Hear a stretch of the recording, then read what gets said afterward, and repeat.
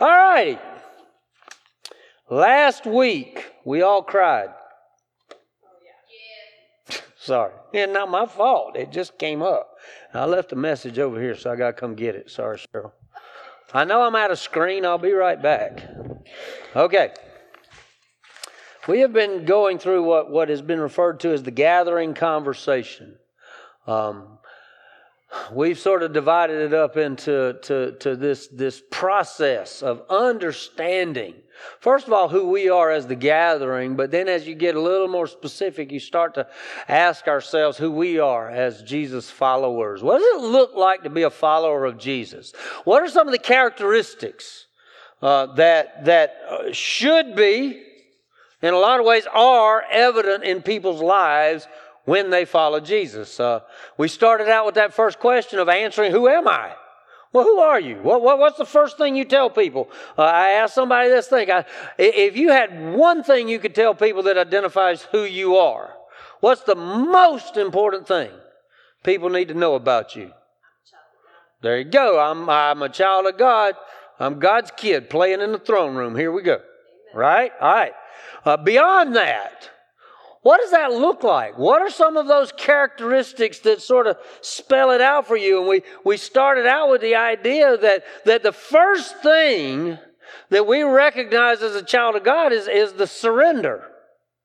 Right? I'm surrendered to God. I'm surrendered to His will for my life. It's a posture. It's a position. I bow before the throne of God and surrender myself to Him. And that was last week. Remember, I'm going to give Him everything about who I am. I'm going to give Him everything that He asks for in my life. And so I titled last week's message, I Give Up. That's surrender, right? I give up. God, it's yours. My life for you. And we looked at Galatians 2:20, where Paul says, I have been crucified with Christ so that I no longer live, but Christ lives in me. The life I now live in this flesh. You see, I live for the glory of God. That was last week's sermon. So there you go. This week is called, the title is Take That. Now, ever do something to somebody and you go, take that. Think you won an argument? Take that. Think you did something decisive? Take that, right? Well, I don't mean that, as bad as it sounds. I mean when God points something out in our lives and says, that's in the way of our relationship.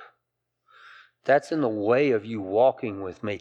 That's in the way of you looking like my son Jesus. That's a hindrance in your identity in Christ. And our response should be, okay, take that. So where last week's message was, I give up, this week's message is, I give that up. Right? Whatever it is that stands between you and God, whatever it is that might hinder your walk with God, whatever it is that might become a stumbling block for the gospel, you give it up. You sacrifice it. Now, on our Wednesday night conversations, the word sacrifice, we had one person around the table say, it's such a strong word. Exactly. It's supposed to be a strong word. So when you think about sacrifice, greatest sacrifice in the history of the world, Jesus. Jesus gave His life for ours. And He not only became that figurative sacrifice, He became the literal lamb that was sacrificed. You know what? Nobody's beat me lately, not since I graduated, right? My dad hasn't turned me over his knee lately. Nobody's taken a whip to my back. Nobody's driven nails through my hands. Right? And yet, what is it that God looks for in my life from a posture of surrender that nothing in my life rival or stand up against His authority, His place in who I am. Okay? Matthew 13, verses 44 and 45. These are These are parables, little bitty short sentence parables that Jesus gives us. And parables, remember, are stories with a point. They're biblical stories. Jesus spoke in parables. It fulfills prophecy that Jesus spoke in parables. I don't know if y'all realize that. But he spoke in parables so that he could make a point with a story. All right? This is what he said. These are Jesus illustrations, just so you know. Here you go. 44. The kingdom of heaven is like treasure. Kingdom of heaven is like treasure buried in a field that a man found. So you get it. He dug it up, but he reburied it. Okay? And then in his joy, he goes and sells everything he has and buys that field. See, so the treasure in the field is worth more to him than everything else he owns and has in his life. The kingdom of heaven is like treasure. See? Verse 45. Again, the kingdom of heaven is like a merchant in search of fine pearls. And when he found one priceless pearl, he went and sold everything he had and bought it. So you got the picture. Jesus uses 2 verses, 2 sentences to point out that the kingdom of heaven, this dwelling place of God and his family, God and his people. So that first important question, who am I? I'm God's child. I am a child of the king. I am a child of the king at play in the throne room. The kingdom of heaven is priceless. And yet we live at a time, and in a place where I have seen it in my own life at times, and I'm sure I've seen it in other lives, that there's some things that we value the same as or even more than our walk with Jesus. We see that? We let things rise to that importance in our lives. I surrender. And God says, what about that? I surrender that. I sacrifice it, right? That's kind of the picture that this... All right, so what's treasure? Boy, that's a great word, isn't it? We live right here on Topsail Island. They've been telling me for 12 years there's treasure buried here somewhere. Did y'all know that? That Blackbeard buried treasure somewhere here. You know what? Let's go dig it up. Right? Let's go find it. And then I was told that somebody did find it. You know, bought a piece of property on the island, dug up the whole backyard, the whole back part of the property, and disappeared in the night. Have y'all heard that story? That's just some of the Topsail Island lore, right? That there's a buried treasure and somebody found it, right? Well, Jesus uses this parable. He tells this story. Why? Because it gets your attention. It strikes that nerve and it's like, buried treasure?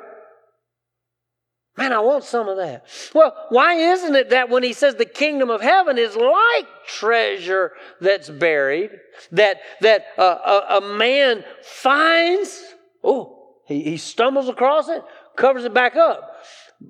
Because the land belongs to somebody else. Therefore, the treasure belongs to somebody else.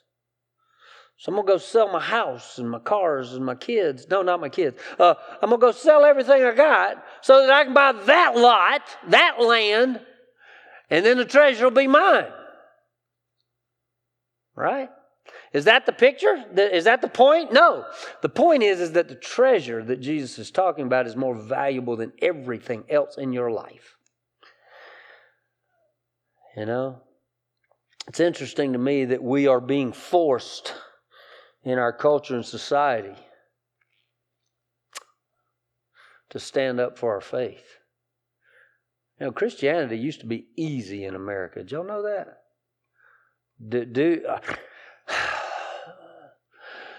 Do we realize it's getting harder to take a stand for what God has said in His Word? Do you realize that you know, as an individual, you can't even go into a public setting and talk about some of the things you believe God says in His Word without being called some pretty ugly names. You know, if you believe what the Bible says about certain cultural issues right now, and you get out and say that in public, oh man, you could be asked to resign. See, that's just for those of you who've read the news this weekend. See that? See, knowing God, walking with God, making God the singular priority. Number one, I don't mean the only thing in your life, but the number one thing in your life. That you give heed to who He is in your life, what He has said, what He has revealed, what the conviction of following Jesus looks like. You see?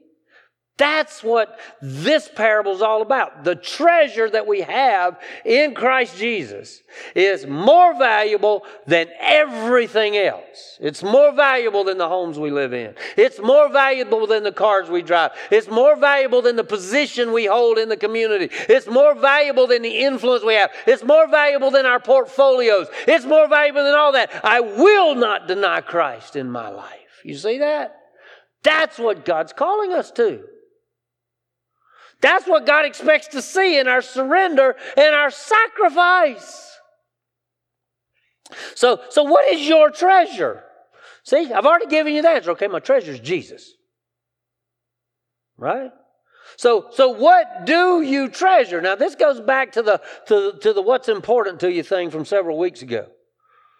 When you identify your priorities, or put it this way, when you identify your values, what's valuable to you?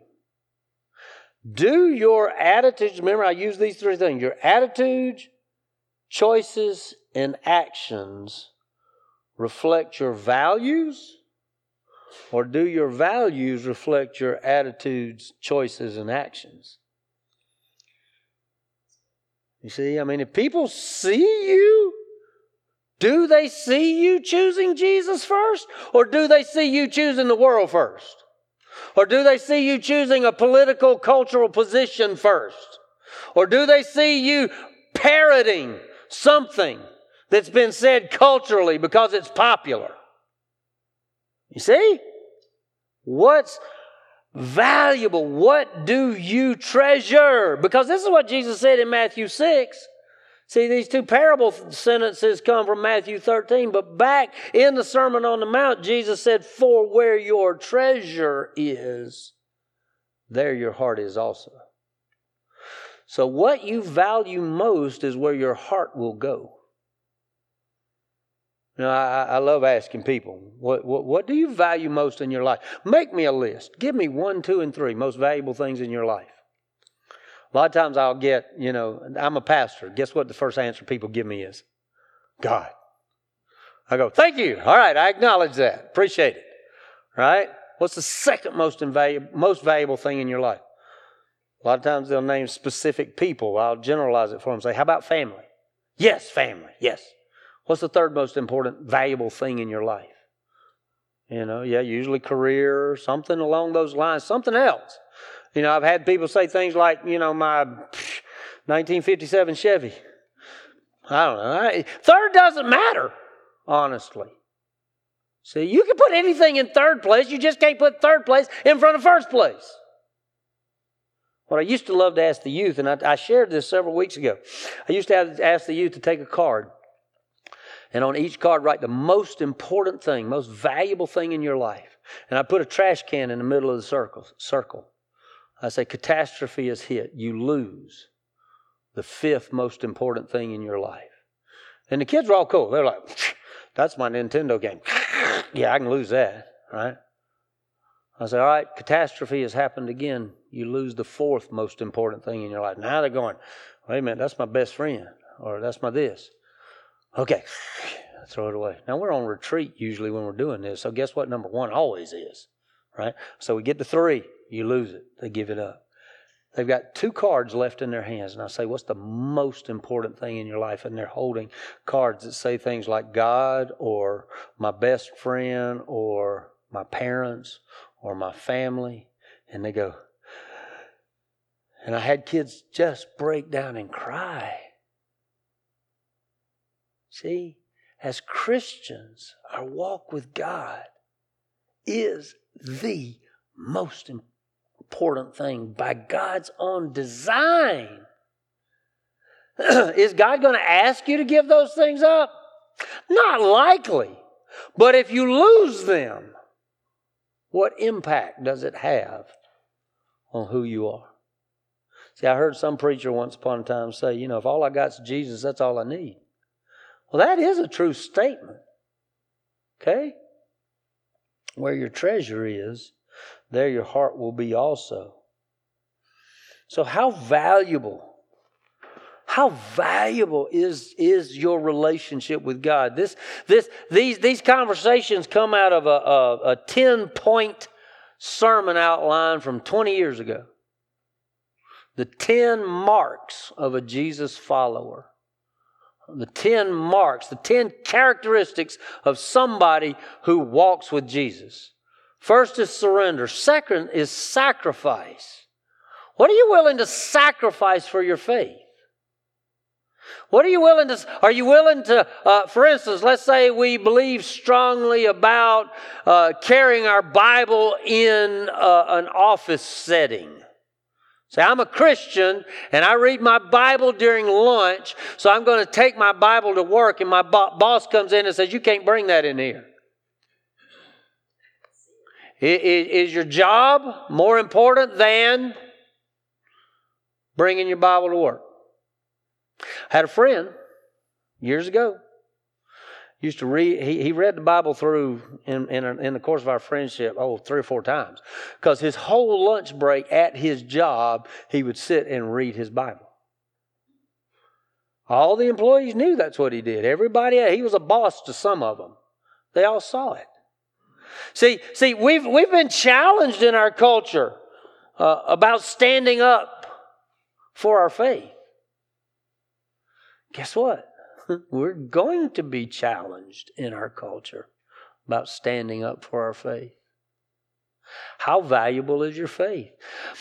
Your love for Christ, your love for God. Jesus said, love the Lord your God. He's repeating Deuteronomy. Love the Lord your God with all your heart, soul, mind, and strength. That means to love God with all of your being. The first and greatest commandment is to love God. All right? I'm a dad. I'm a husband. What about my wife and son? Well, yeah, love them, but love God first. That's biblical design. Had a Dr. Teeley, and I mentioned him before. Dr. Teeley said, keep as pastors, ministers, ministry people, keep your relationship with God first and your relationship with your wife second. All other relationships come after that. He said, because if you get those out of order, if you put 3 in front of 1 or 2, you will lose 1 or 2. If you put 2 in front of 1, that's idolatry. You see? So how valuable, is your relationship with God? And then the second thing being love your neighbor as yourself kind of idea. You're going to love the people around you. I've shared with you before, I am more than willing to die for my wife and son. Yes, I will. Now, it has never been asked of me, but theoretically, yes, I would, right? Now, I got one son. I've told y'all before, he's biblical. He's an only begotten. Okay? And if I was asked to give him, sacrifice him for you, you might be in trouble. I'm just being honest. You see what I mean? And yet God the Father sacrificed God the Son for me, and I know who I am. I know my heart. And I love him, but guess what? I'm not near as pretty, from the inside out. And I know that. You're sitting there going, you ain't that pretty outside either. But anyway, sorry. My point is that I know me, and yet Jesus died for me. See? Would you die for your faith? Would you die for someone around you? John 15:13 says, no one has greater love than this, to lay down his life for his friends. And then Jesus said, and you are my friends. You see that? It's how much God loves us.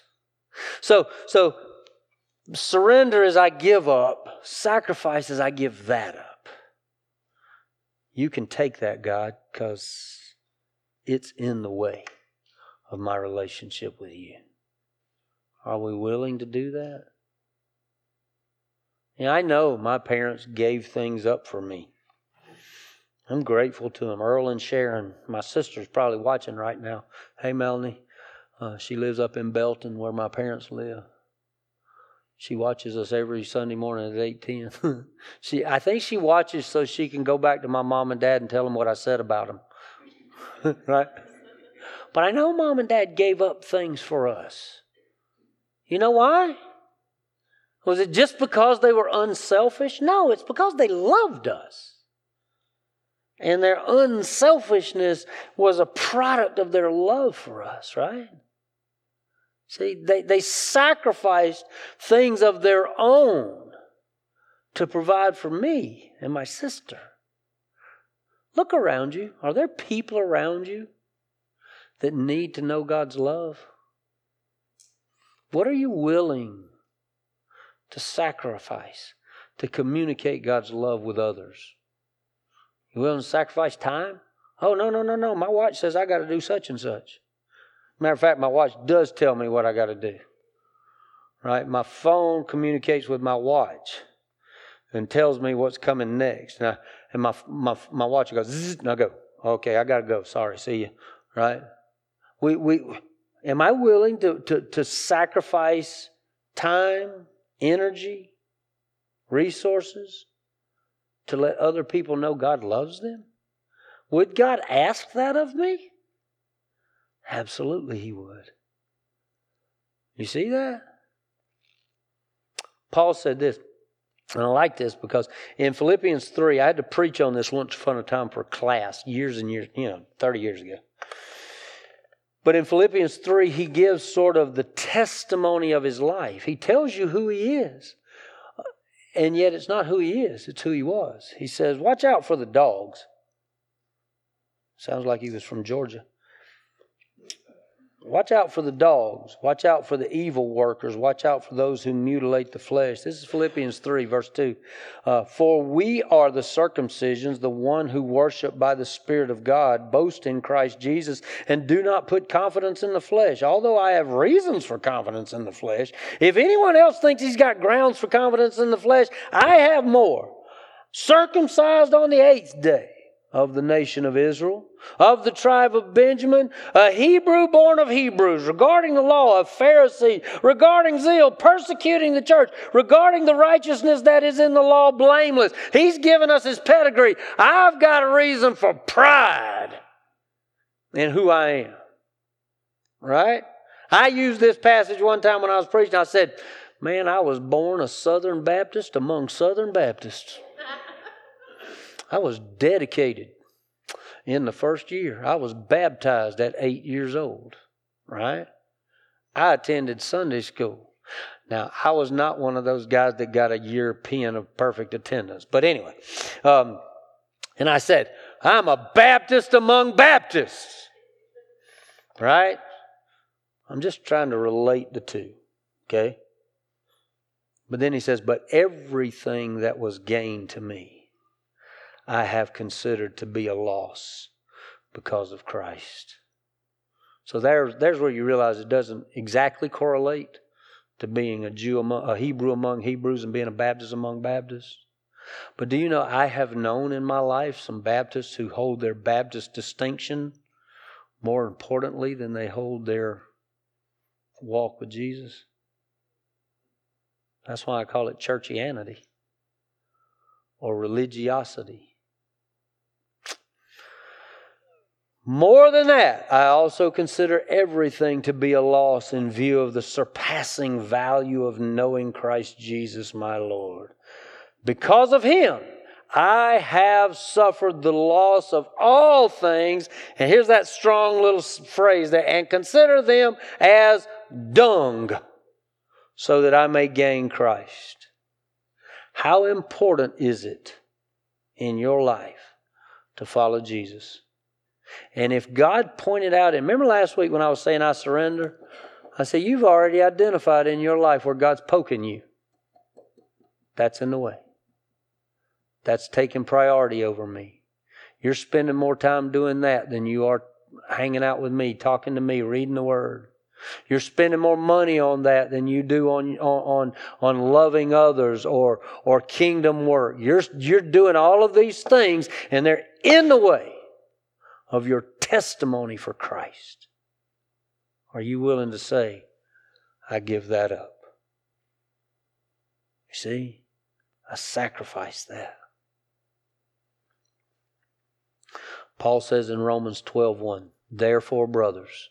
Yeah, I jumped over that last part, Amanda. Sorry. Yeah, I know. You made the slides and all. Therefore, brothers and sisters, in view of the mercies of God, I urge you to present your bodies as a living sacrifice, holy and pleasing to God. This is your true worship. Heard one preacher say one time, the problem with living sacrifices is they keep crawling off the altar.